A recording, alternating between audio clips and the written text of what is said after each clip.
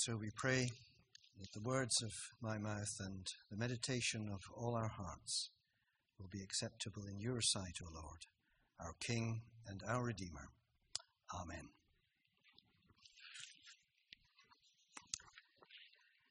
So we're continuing this morning with our series on the marks of mission. Last week Peter spoke to us about how mission involves telling. It involves something that we talk to other people about. And we've heard very powerfully from Lee this morning how that works in somebody's life, how you hear something and you've got something to say because of what you have received. And the second mark that we're talking about is the mark of teaching. So as we go through these, there are 5 words beginning with T. We've had to tell and to teach, which actually could be expressed in several other ways. To learn is a very important part, as we've seen with The Apprentice. To be nurtured, to be trained. There's a whole lot of things that go on in this area of teaching. And I'm going to use this morning the example of Jesus in his teaching. And so we ask the question, what did Jesus do in his teaching with his disciples, with his apprentices? And here's one thing that immediately makes us think. This is just before the reading that we had from John 14, but John 13, and it's a picture that's familiar to us. It's here in our premises, and it is Jesus washing the disciples' feet. So what's going on here in terms of teaching? It is doing, isn't it? It is something that Jesus is doing to show what it means to serve other people. It's not just a theory of leadership, servant leadership or whatever, but it is actually an example. And the disciples were shocked, but they learned from that, didn't they? They learned what it meant to serve other people. So there's teaching going on through doing. And in John 14, which we read, which Vicky read to us, we're talking about here something very, very powerful, I think. As it begins, do not let your hearts be troubled. Trust in God. Trust also in me. Jesus is talking to a group of people who were troubled. They were worried. They were confused. Jesus had begun to say to them that he was going to leave them. How are the apprentices going to survive without the teacher there? And in the context of that feeling, which I think all of us have at some time for some reason in our lives, Jesus says, don't be troubled, but trust in God. And then he goes on to talk about how there's a lot of room in his Father's house and he's going to prepare a place. And sometimes we talk about this when people are coming close to death, or perhaps when people have died. We think about what happens after death. And as you know, one of the things I'm involved in is chaplaincy work at Addenbrooke's Hospital. And sometimes when people are coming close to death, this is exactly the passage that I would turn to share that together. But I don't think it's primarily about what happens after we die. It is nice, and I love this phrase, my Father's house has plenty of room. There's room for everybody. But the main thing, I think, is to give us assurance that everything is in God's hands. That's why we can trust, because he, God, is trustworthy. And so Jesus is saying, this is going to happen, and this is going to happen, and this is going to happen. And you can be assured. You don't need to be worried. Am I going to be good enough? Am I going to blow it? The disciples actually did blow it, didn't they? We know that happened. And Jesus knew that it would happen. But he's still saying to them, you're going to be with me. You're not going to be people who blow it and then I say, out, you're fired. That's not Jesus' language. It is the language of embrace, of taking people to himself. And it's a really important topic, I think. This topic that we sometimes talk about as assurance, because it is actually about who God is. He is trustworthy, and who Jesus is, As Lee said, he died for us. So it's not us trying to be the people who manufacture as much faith as possible. It is the people who have open hands to receive the gifts that God has for us, the gift of new life. But there are people who really worry about these issues. Is my trust enough? Is my faith enough? Might I do something wrong? And when I was at university and in Aberdeen and north of Scotland, there were people who really struggled with this. I met them, and it particularly came up at communion, because in some of the Presbyterian churches, I'm sure this doesn't happen much now, but we're talking a long time ago, where before you went to communion, you had a little interview as to whether you were okay for communion. And if you were okay, you got this token, which actually says, you can't quite read it, "This do in remembrance of me." So it's a communion token. So this is to say, you're going to be able to come to communion if you have the token. And it seemed to me in that atmosphere that it didn't really foster this assurance. It fostered lots of doubts. It fostered people staying away from communion. Whereas, in fact, what I read is that Jesus wants us to come to him. Come to me, all you who are weary and heavy laden. Don't stay away. Come. And I heard a professor of theology describe one of these groups, which sometimes could be quite narrow in other views as well. And he said there, amongst this group of people, there are people who are not sure if they're going to heaven. I'll just go with the accent for a minute. They're not sure if they're going to heaven or not, but they are perfectly sure that nobody else is going to heaven. So you've got this kind of doubt and, keep as many people out as possible because they're not good enough. But to me, is that God? Is that the God I believe in? No. He wants to say, there's plenty of room. Come. And that's the message of the good news. So trusting, being in that relationship. And we sometimes again think about teaching as being lots of rules that we have to learn. And of course there are things that Jesus taught, the Sermon on the Mount, and we have the Ten Commandments. We have things that we can call rules. But actually, for me, relationship with God is much more important. If we have that relationship right, then things flow out of that. The things we want to do are the things that God's Spirit is leading us, again, as Lee said in his testimony. And it's a danger of us adding too many rules. In some of my study of the history of Christianity, it's amazing how many rules have been created.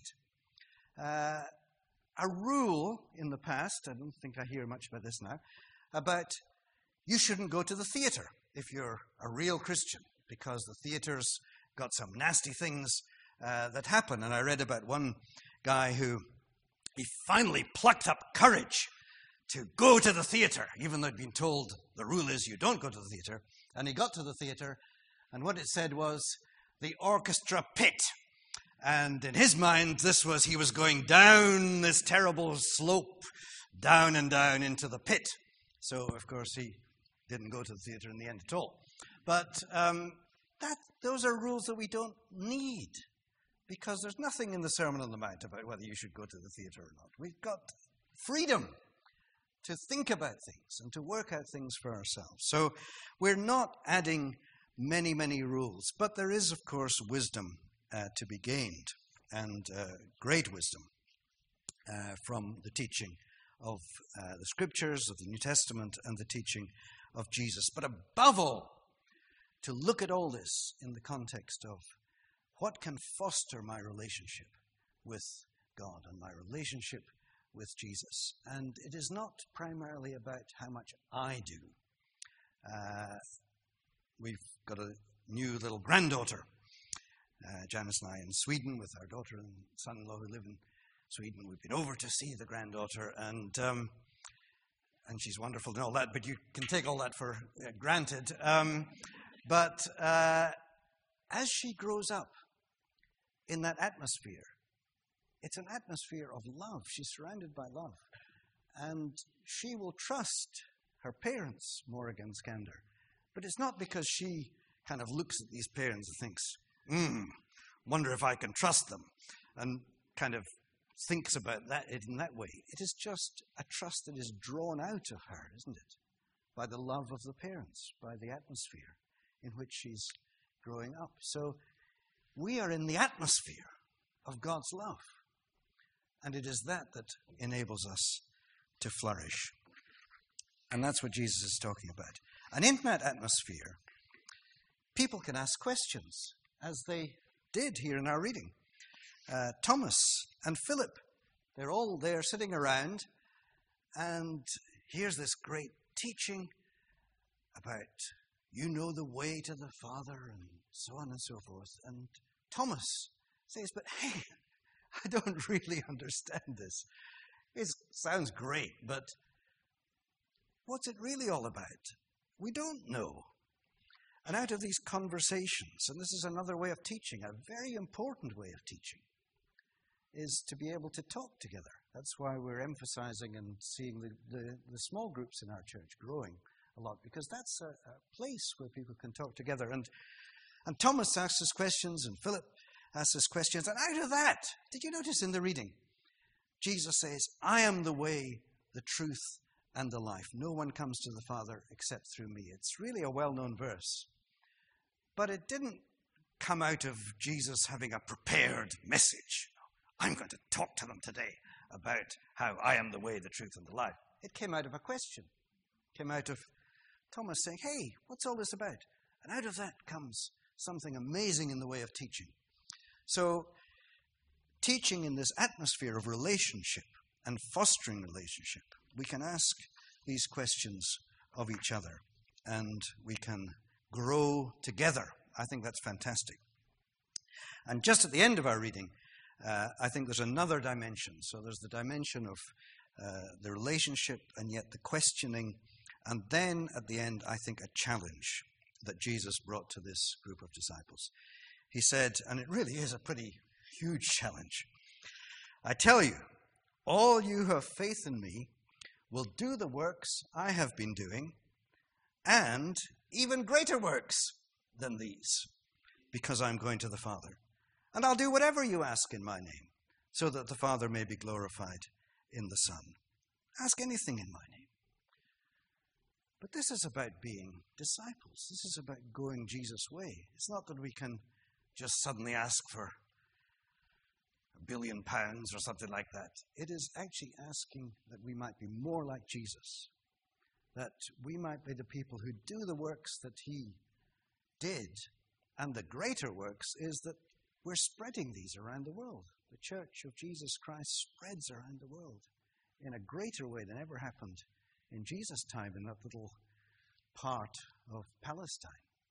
So greater things can happen, but also powerful changes happen in people's lives as we pray and as we get close to Jesus. And I want to finish with an example from the story of the church, of somebody whose life was deeply impacted by the message that we're talking about today. His name is Dirk Willems. Last week, Peter quoted from Menno Simons, a Christian leader of a group that later became known as the Mennonites because of the influence of Menno.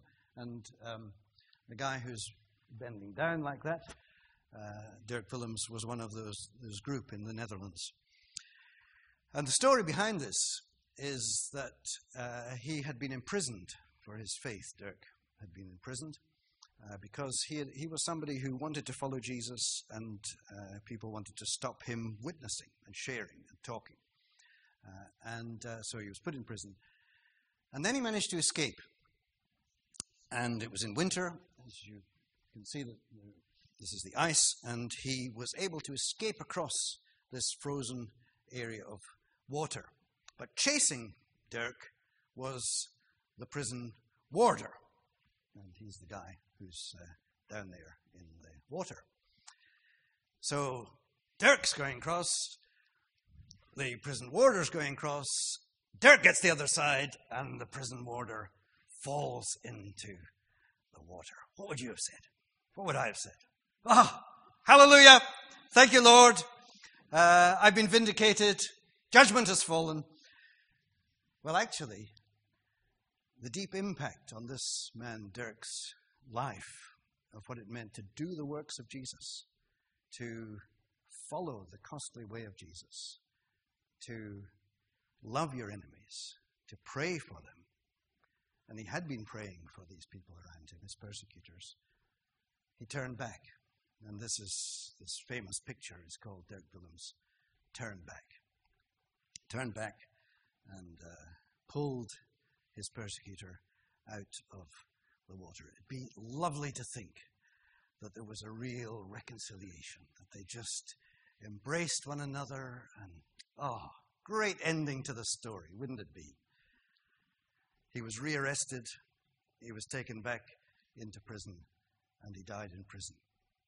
So there's no necessity of saying everything is going to be okay, because it doesn't always work out that way.